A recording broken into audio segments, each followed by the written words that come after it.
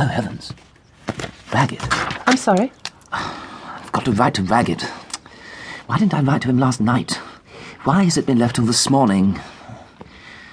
Edith? Yes? Do you not have any idea? Edith offered an uncontroversial response. In the course of 3 years of married life, she'd learnt that uncontroversial responses saved considerable time. Ragged. Ragged. How many G's are there in Ragged? Sorry? 1, of course. How absurd you are, Edith.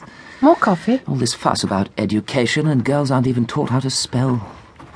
I'm thinking of inviting him to dinner. Ragged with 1 G? Yes, he's very clever, though not in the ordinary sense.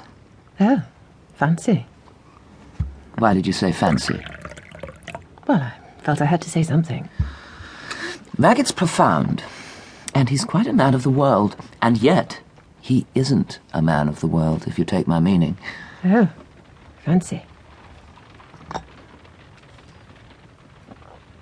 Would you like to see Archie before you go?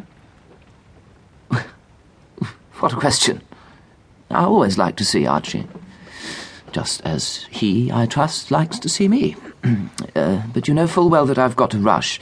And this afternoon, by the way, I'm playing golf with Mitchell. Oh dear, it's very hard when one has scarcely any time for one's wife and child. Now look, you're making me late. Edith was young and pretty, without being obvious, and she had married in haste. She had a friend named Hyacinth Verney, and she often thought that if Hyacinth Verney wasn't a friend, life would be very dull. Hyacinth Verney was the vicarious romance in Edith's life. She was beautiful, she was an orphan, and she was an heiress. She lived with Anne Yeo, her companion and notional chaperone, in a quaint house just off Berkeley Square, which contained a studio that was never used for painting. Hyacinth? Yes, Anne? Why, when you're going out, must you look as if you're about to elope? I'm not eloping, sadly.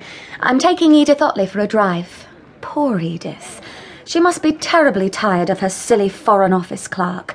Their marriage is an absurdity. The fellow doesn't have the remotest notion how clever she is. Perhaps not, but you'd better not interfere. You're far too agitated at present. I know why, of course. I'm not in love, if that's what you think. With whom? Cecil Reeve. Are you not? No, you're thoroughly mistaken. There is, I admit, something about his face. Not sure what it is. I am. You find him very good-looking. Yes, but I don't like him particularly, and he doesn't care 2 straws about me. He told me once that he never worships in a crowded temple. And since then, curious coincidence...